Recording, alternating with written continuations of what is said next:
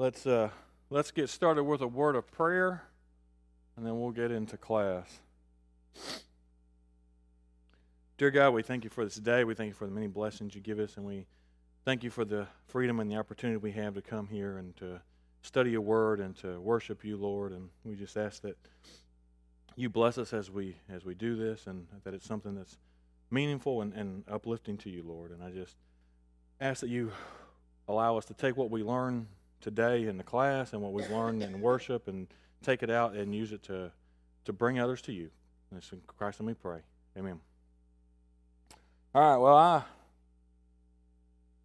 I'm glad to be back. Last weekend, from Friday morning till Sunday evening, I had a total of about 6 hours of sleep. So we did a huge migration at work, systems migration, probably one of the largest ones we've ever done. And everything was going smooth until 4 o'clock Sunday morning, and they called me and I was actually working from the house, and we got done right at about 8:45, and I was still going to come in, but I was going on about 2 hours of sleep, and I told Helen, I said, I don't want to get up here and do this and look like a zombie doing it.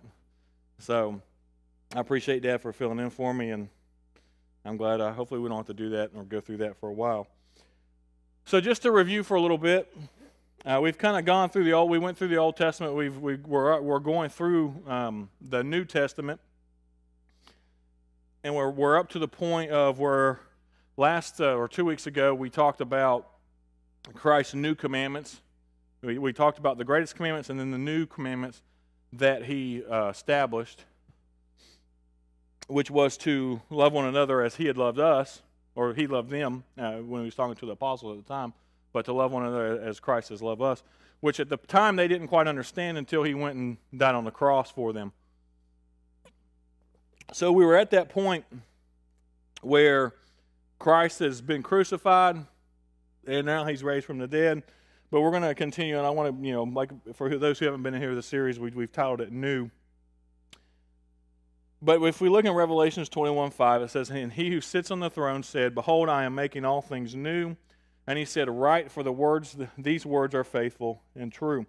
And so now we're going to start getting into the ecclesia in action. And this is the church in action. So at this point, Christ is still on earth. He's resurrected. And He's going around and making Himself known and visible to the apostles and His group of followers. So if we catch up, and this is getting toward the ascension, if we look in Matthew 28:18 through 20, He gives one final command before He leaves. And He says, "And Jesus came up and spoke to them, saying, All authority has been given to me in heaven and on earth. Go therefore and make disciples of all nations, baptizing them in the name of the Father and the Son and the Holy Spirit, teaching them to observe all that I have commanded you. And lo, I'm with you always, even to the end of the age." And then Mark recorded something similar in Mark 16:15 and 16. We're familiar with these verses. And He said to them, "Go into all the world, excuse me, and preach the gospel to all creation. He who has believed and has been baptized shall be saved, but he who has disbelieved shall be condemned."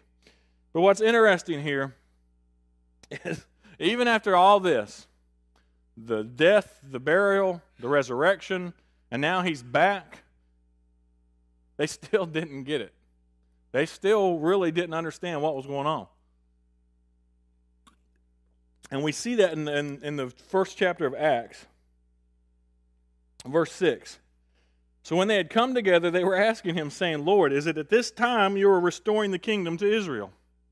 They still, at this point, thought that He was going to establish His physical kingdom there in Israel and rule from there. That's what they thought was going to happen. And He basically says, no. He says, "But I'm going to send you someone shortly, the Holy Spirit, to guide you." So what did the apostles do? After Jesus ascended, they're staring up in heaven. An angel comes to them and said, "Hey, why are you staring up in heaven? Christ is going to come back the same way He just left." What did the apostles and His followers do? Anyone remember?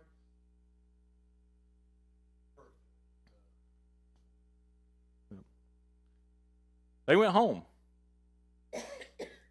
I think sometimes we think and we just assume that they went and they just immediately went straight to their mission. No, actually they didn't. If you look in Acts 1:13, it says, when they had entered the city, they went up to the upper room where they were staying, that is Peter and John and James and Andrew, Philip and Thomas, Bartholomew and Matthew, James the son of Alphaeus, and Simon the Zealot, and Judas the son of James. So here they cast lots. They're up in the upper room. They cast lots to decide who's going to be the next apostle, because obviously they got to replace Judas since he hung himself and betrayed Jesus. So this is about 40 days after the resurrection. And then we get to the day of Pentecost, which is 10 days after the ascension. So it's 10 days later.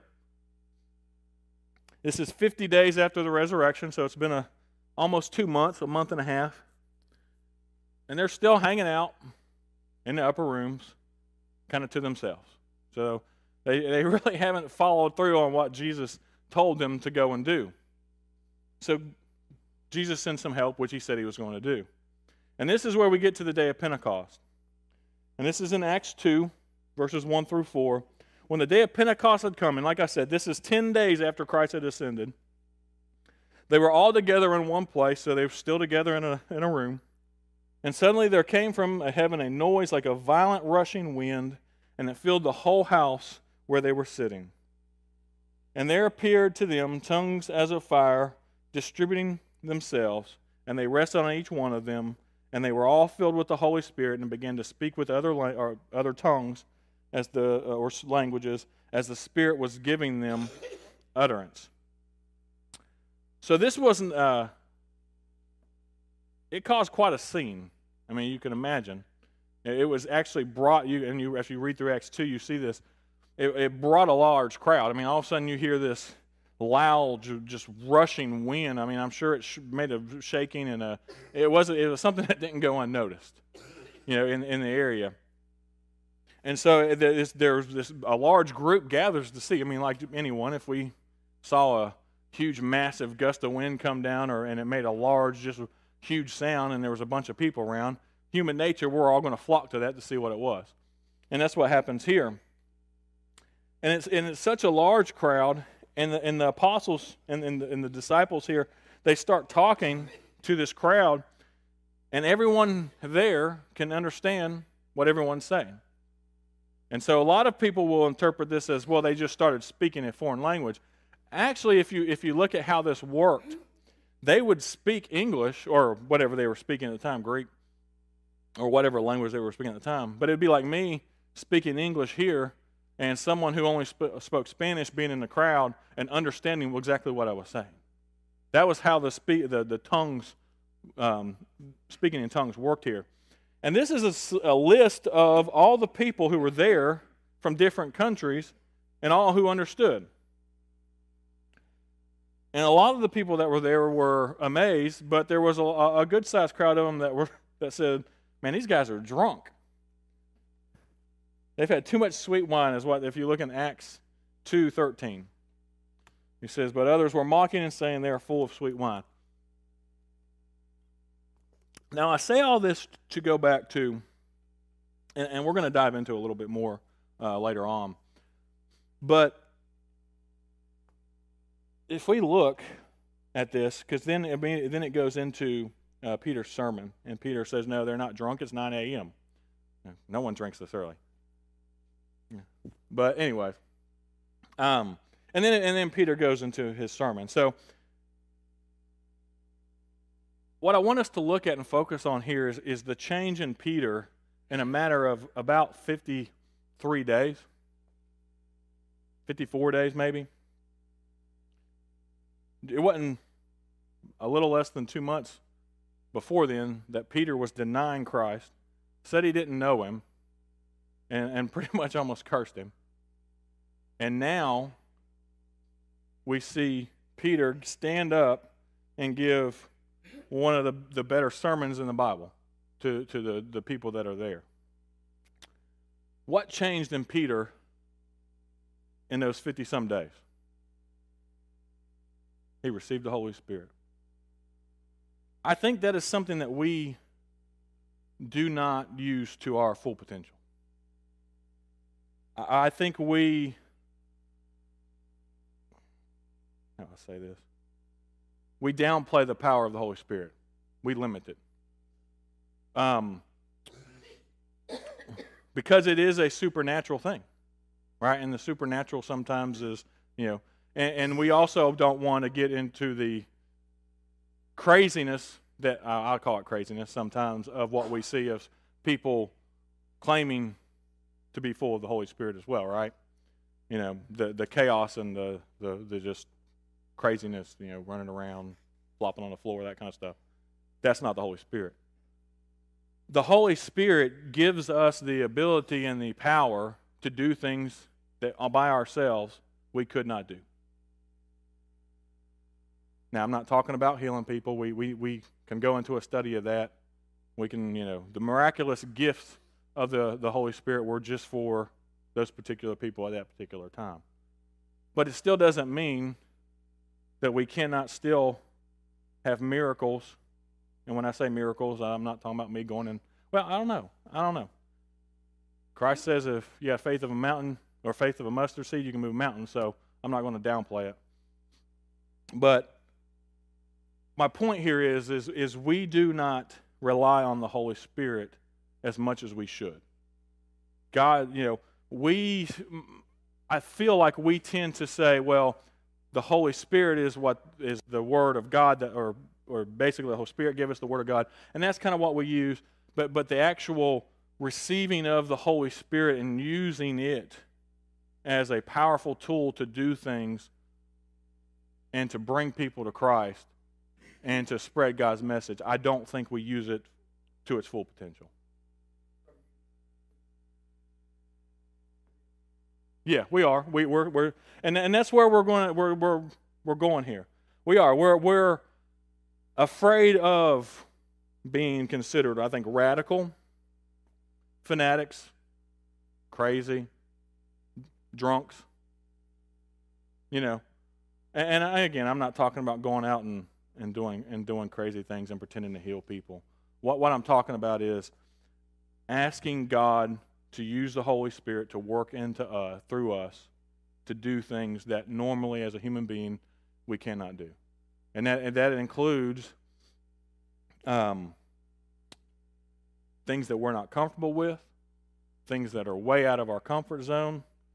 I'll give you an example for myself, and I feel I'm not perfect in this situation, but one of the things that I chose to do, and I asked God to use the Holy Spirit to try to work through me, is what I'm doing right here.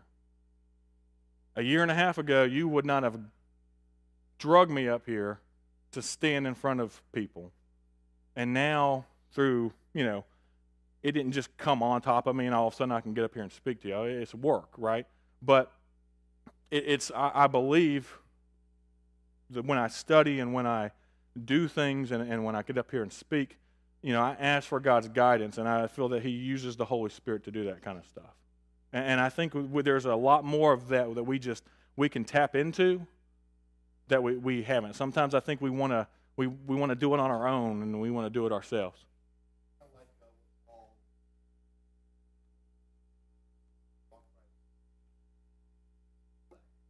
Yep. No.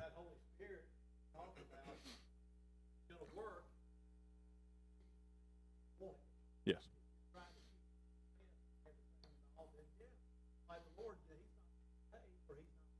Right. Yep. It does. Faith. Yep. So I wanted to make this point about Peter because before, 50 days ago, Peter, was denying Christ, and now he stands up and he's one of the strongest proponents, and he gives this wonderful speech, and the only difference between that time is the gift of the Holy, not the only difference, but the main difference is the gift of the Holy Spirit. But he gets down to verse 36. He gives them their whole history and he tells them what they've done. Therefore, let all the house of Israel know for certain that God has made him both Lord and Christ, this Jesus who you crucified. So you've got a Lord, here he was, you killed him. Now when they had heard this, they were pierced to the heart and said to Peter and the rest of the apostles, Brethren, what shall we do? Peter said to them, and we're all familiar with this verse, Repent, each of you be baptized in the name of Jesus Christ for the forgiveness of your sins, and you will receive the gift of the Holy Spirit. Now, most people in here are familiar with Alexander Campbell, right? Okay. Alexander Campbell wrote his own version of the New Testament. It's called the Living Oracles. A lot of scholars have read it and said it is very accurate and is actually a very good translation of the New Testament. And I liked how he translated these two verses. He said, Now when they had heard these things, they were pierced to the heart, and said to Peter and the rest of the apostles, Brethren, what shall we do? And Peter said to them, Reform,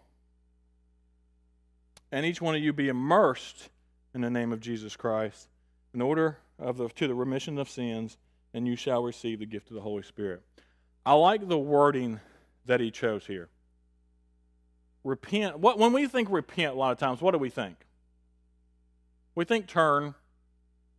But I think nowadays it tends to, the language around repent is more of a, I'm sorry.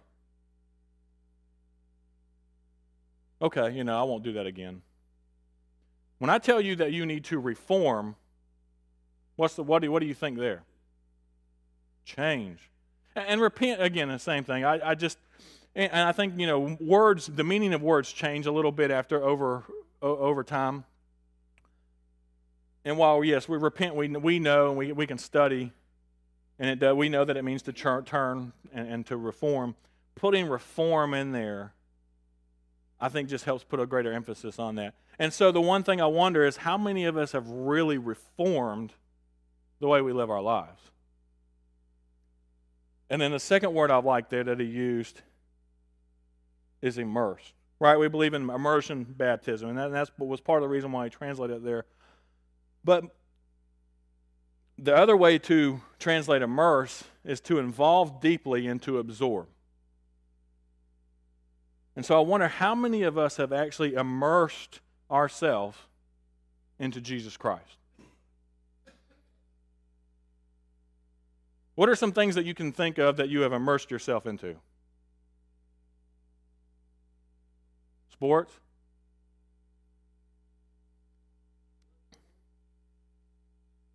Caregiving? That's a good one. But how many of us in here can claim that we have immersed ourselves into Jesus and truly immersed ourselves into Jesus? Think about that. Keep that in the back of your mind. That was a side note that I put in there. I like the way that was translated, because that, we repent, be baptized. Okay, that means I need to say I'm sorry and kind of dip myself in the water. But if I say you need to reform and immerse yourself into Jesus Christ, that takes on a little bit different meaning. So he says that, and 3,000 people in one day commit themselves to Christ and are baptized. Again, they did not do this on their own. This was done through the power of the Holy Spirit. I mean, it really had to be through the Holy Spirit, especially at this time, because they weren't even established. No one really knew who they were. Basically, Peter gets up. I mean, they knew who they were. They knew of the followers. But, he gets up and's like, you did this, and now you need to do this, and they all did it. Well, not all of them, but a good portion of them did. 3,000 did. And then we'll see more and more. But a lot of times we stop right here. We go through the process, we're able to get someone baptized, and then bring them up out of the water, and a lot of times, as Dad used to call it, you just kind of leave them on the steps of the baptistry and go on. And I think we've kind of done this ourselves too, from a Christian standpoint, because we have these things down, right?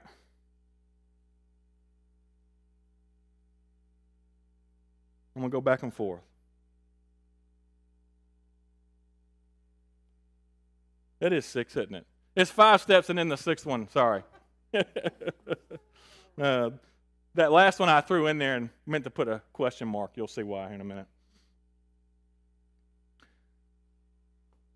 And I'm not saying this stuff's not important, right? But this is a big focus of our beliefs. But there's a couple things I think that we've either skipped or we have failed to really think through. Because we'll argue, and I say argue, we'll debate baptism till we're blue in the face, right? We'll defend a cappella music till we're blue in the face. And again, I'm not saying we don't need, or we shouldn't have these things or that we're wrong. But what I'm saying is, communion, we will aggressively defend and preach these things. But I think we skip some things that I think we should be just as adamant and just as passionate about. Here's two of them. What's the cost of all this? And what does that faithful till death at the end, step 6, really mean?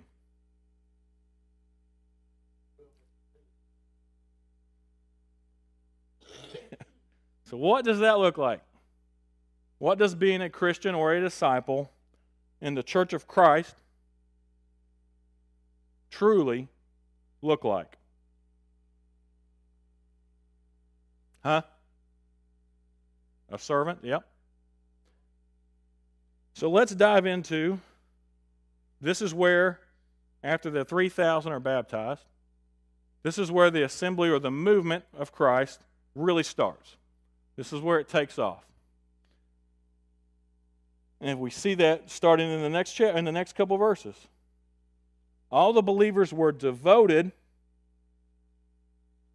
devoted themselves to the apostles' teaching and to fellowship and to sharing in meals, including the Lord's Supper, and to prayer. A deep sense of awe came over them all, and the apostles performed many miraculous signs and wonders. So, let's look at this first word here. Devoted. Zealous in attachment, loyalty, or affection. Now, I think a lot of us are devoted to a lot of things. What are some things we're devoted to? Marriage? Children? Grandchildren? So family? Work? Country? Presidents?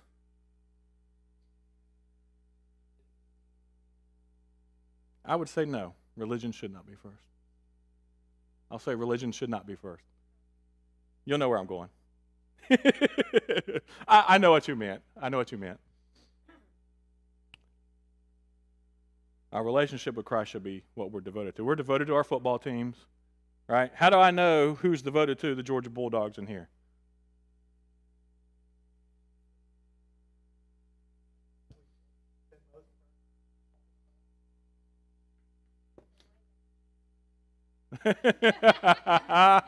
Oh, that's a good one. So if I were to ask, are we zealous or devoted to Christ, what would you say?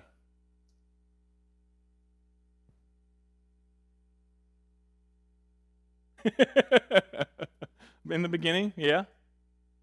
I think a lot of us think we are. And I'll get to why we think that we are. All right, so the second word there was they were in deep awe. An overwhelming feeling of reverence, admiration, fear produced by that which is grand, sublime, extremely powerful. How many times when you're in the presence of either here in worship or just in the presence of God, praying, whatever, how many times when you get together with other Christians are you in deep awe?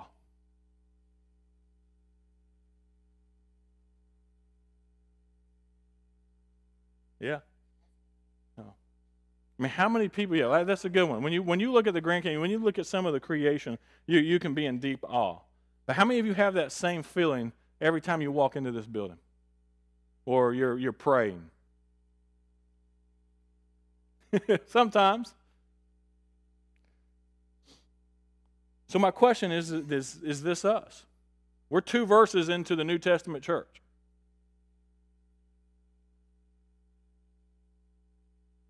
So let's go back and look at that first one. The cost of being new. And we're going to go back and revisit some of the things that we talked about being devoted to.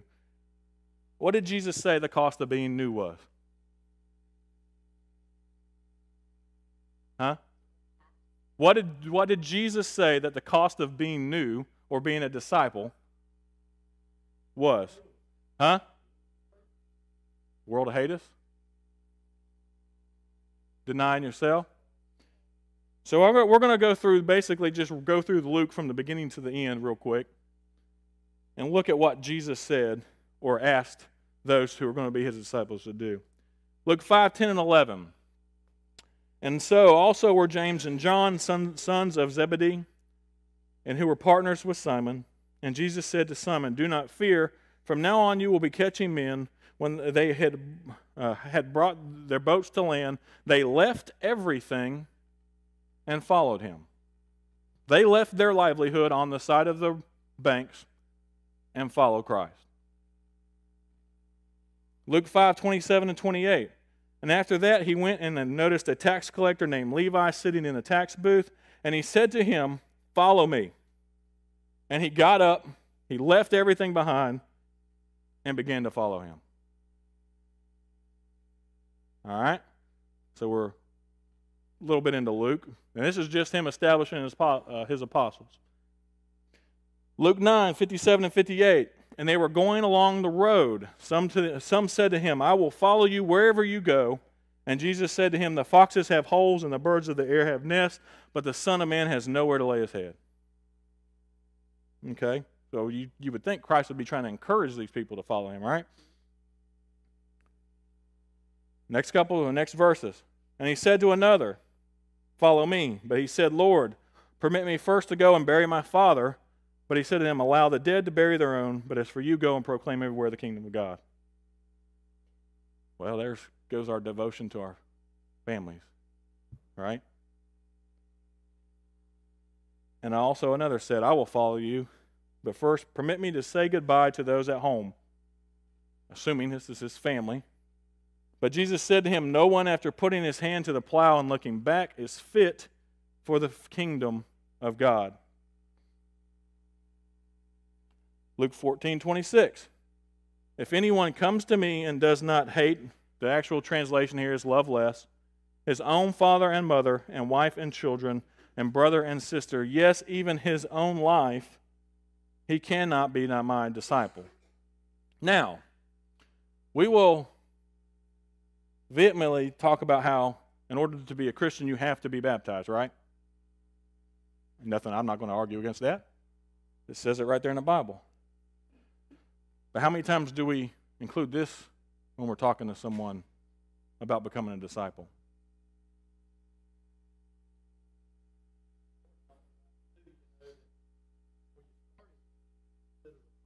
Yep. And then this is where this...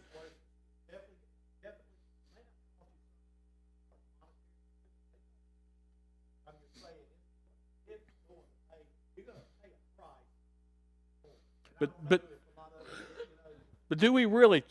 And this is where I'm going.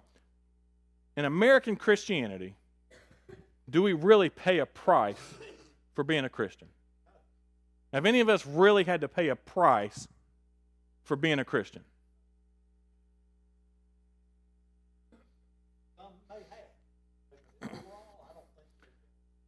In this verse here, Jesus himself is saying, if you do not love your family and yourself less than me, or less than, me, you can't be my disciple.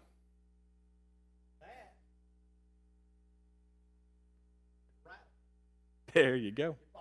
I'm hoping you're following me. Yep. So let's go to the next one. Whoever does not carry his own cross and come after me cannot be my disciple. So basically he is saying, unless you are willing to carry an instrument of torture and death and be ready for that, you cannot be my disciple. How many of us in here are really ready for that? Luke 14:33, the last one. So then, no one can be my disciple who does not give up all his possessions. Now, we know that this does not mean that we go out and just give up everything and give it to someone. Although a lot of Christians in the early church did that. Yep.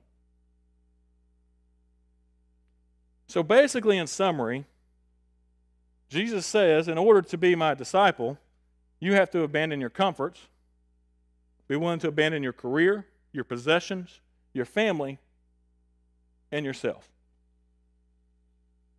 and put him first. This is kind of where we're at today, I feel like, as American Christianity. We've kind of turned it into the middle-class American Jesus, right? He's okay with materialism. Wouldn't really ask us to give up everything we have. You know, God, he wants us to be comfortable. He wants us to be happy. Wouldn't really expect us to forsake our relationships for him. Fine with minimal devotion, right? As long as, well, Troy said, as long as we're here 3 days a week, we act okay outside of the church building, we're good. Really wouldn't want us to be uncomfortable, put ourselves in danger. Right? What are your thoughts?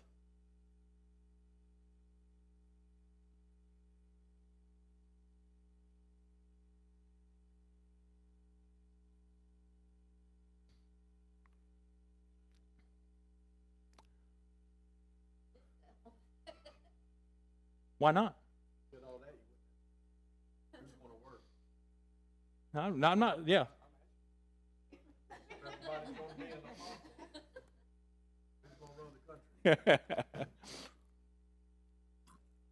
Exactly. And go ahead.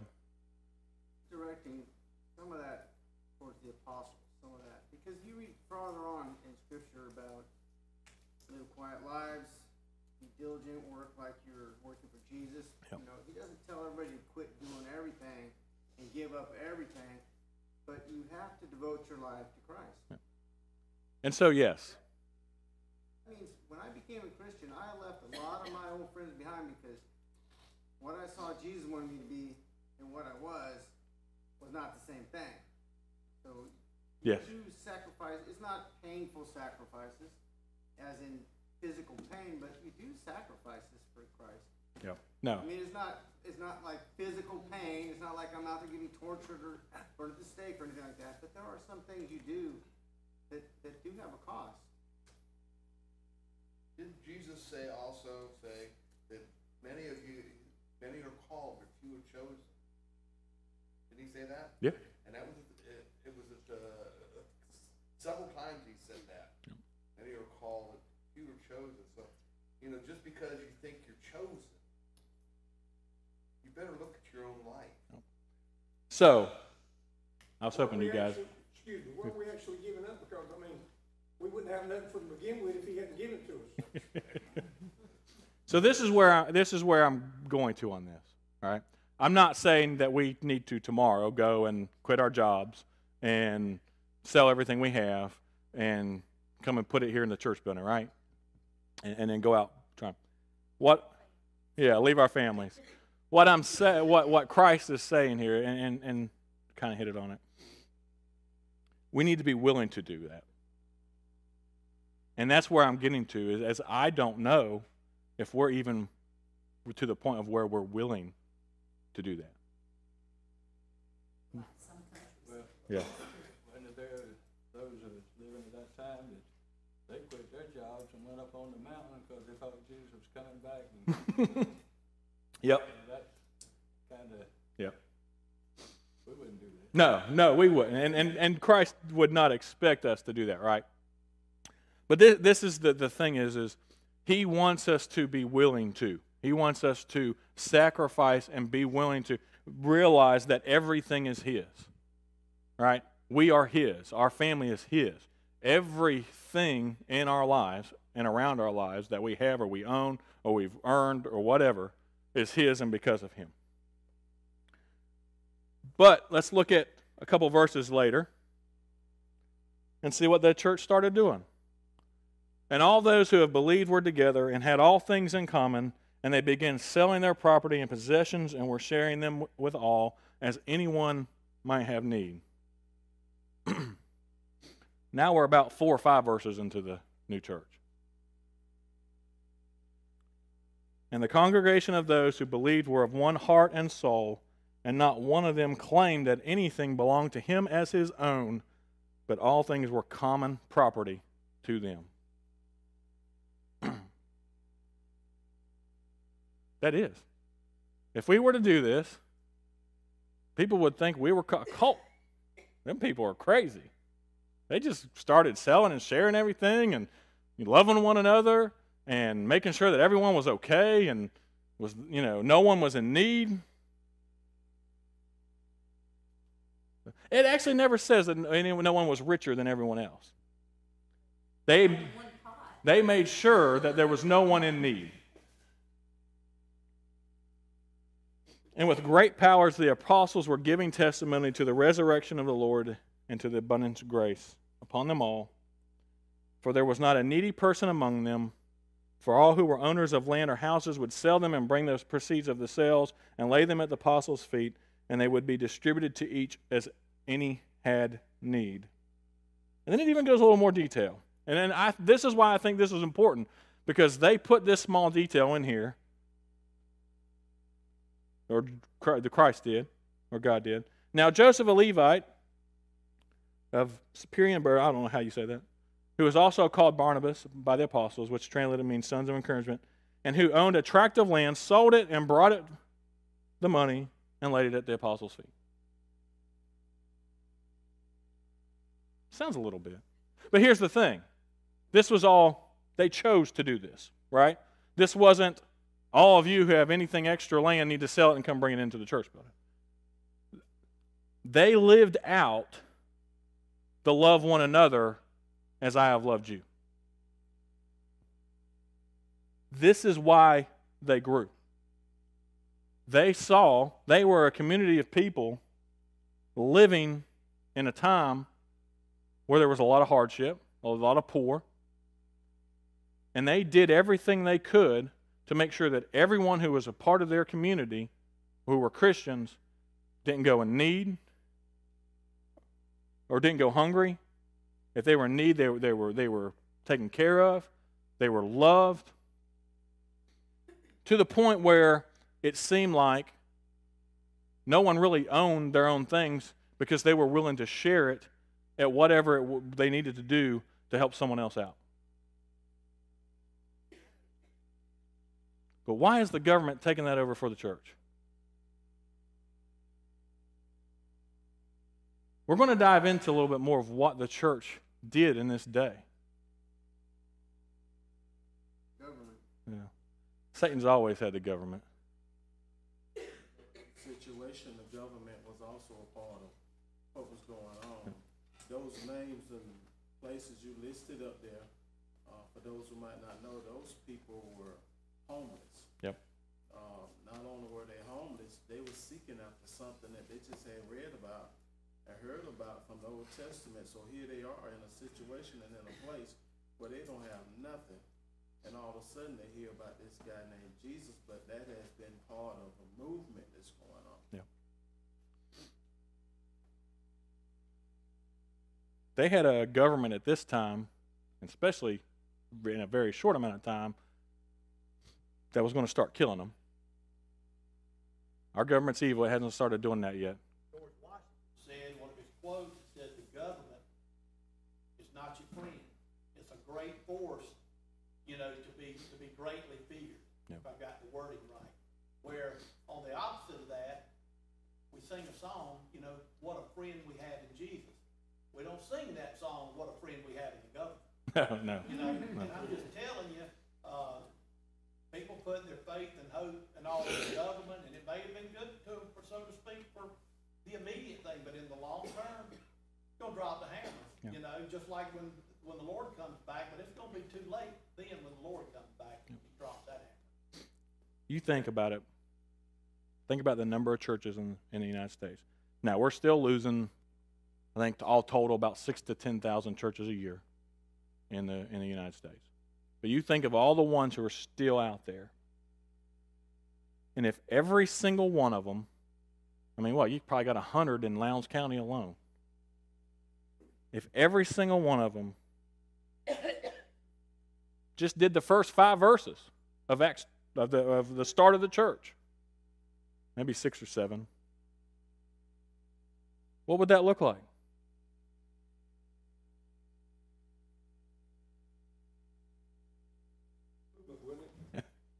Why do you think they grew the way they did?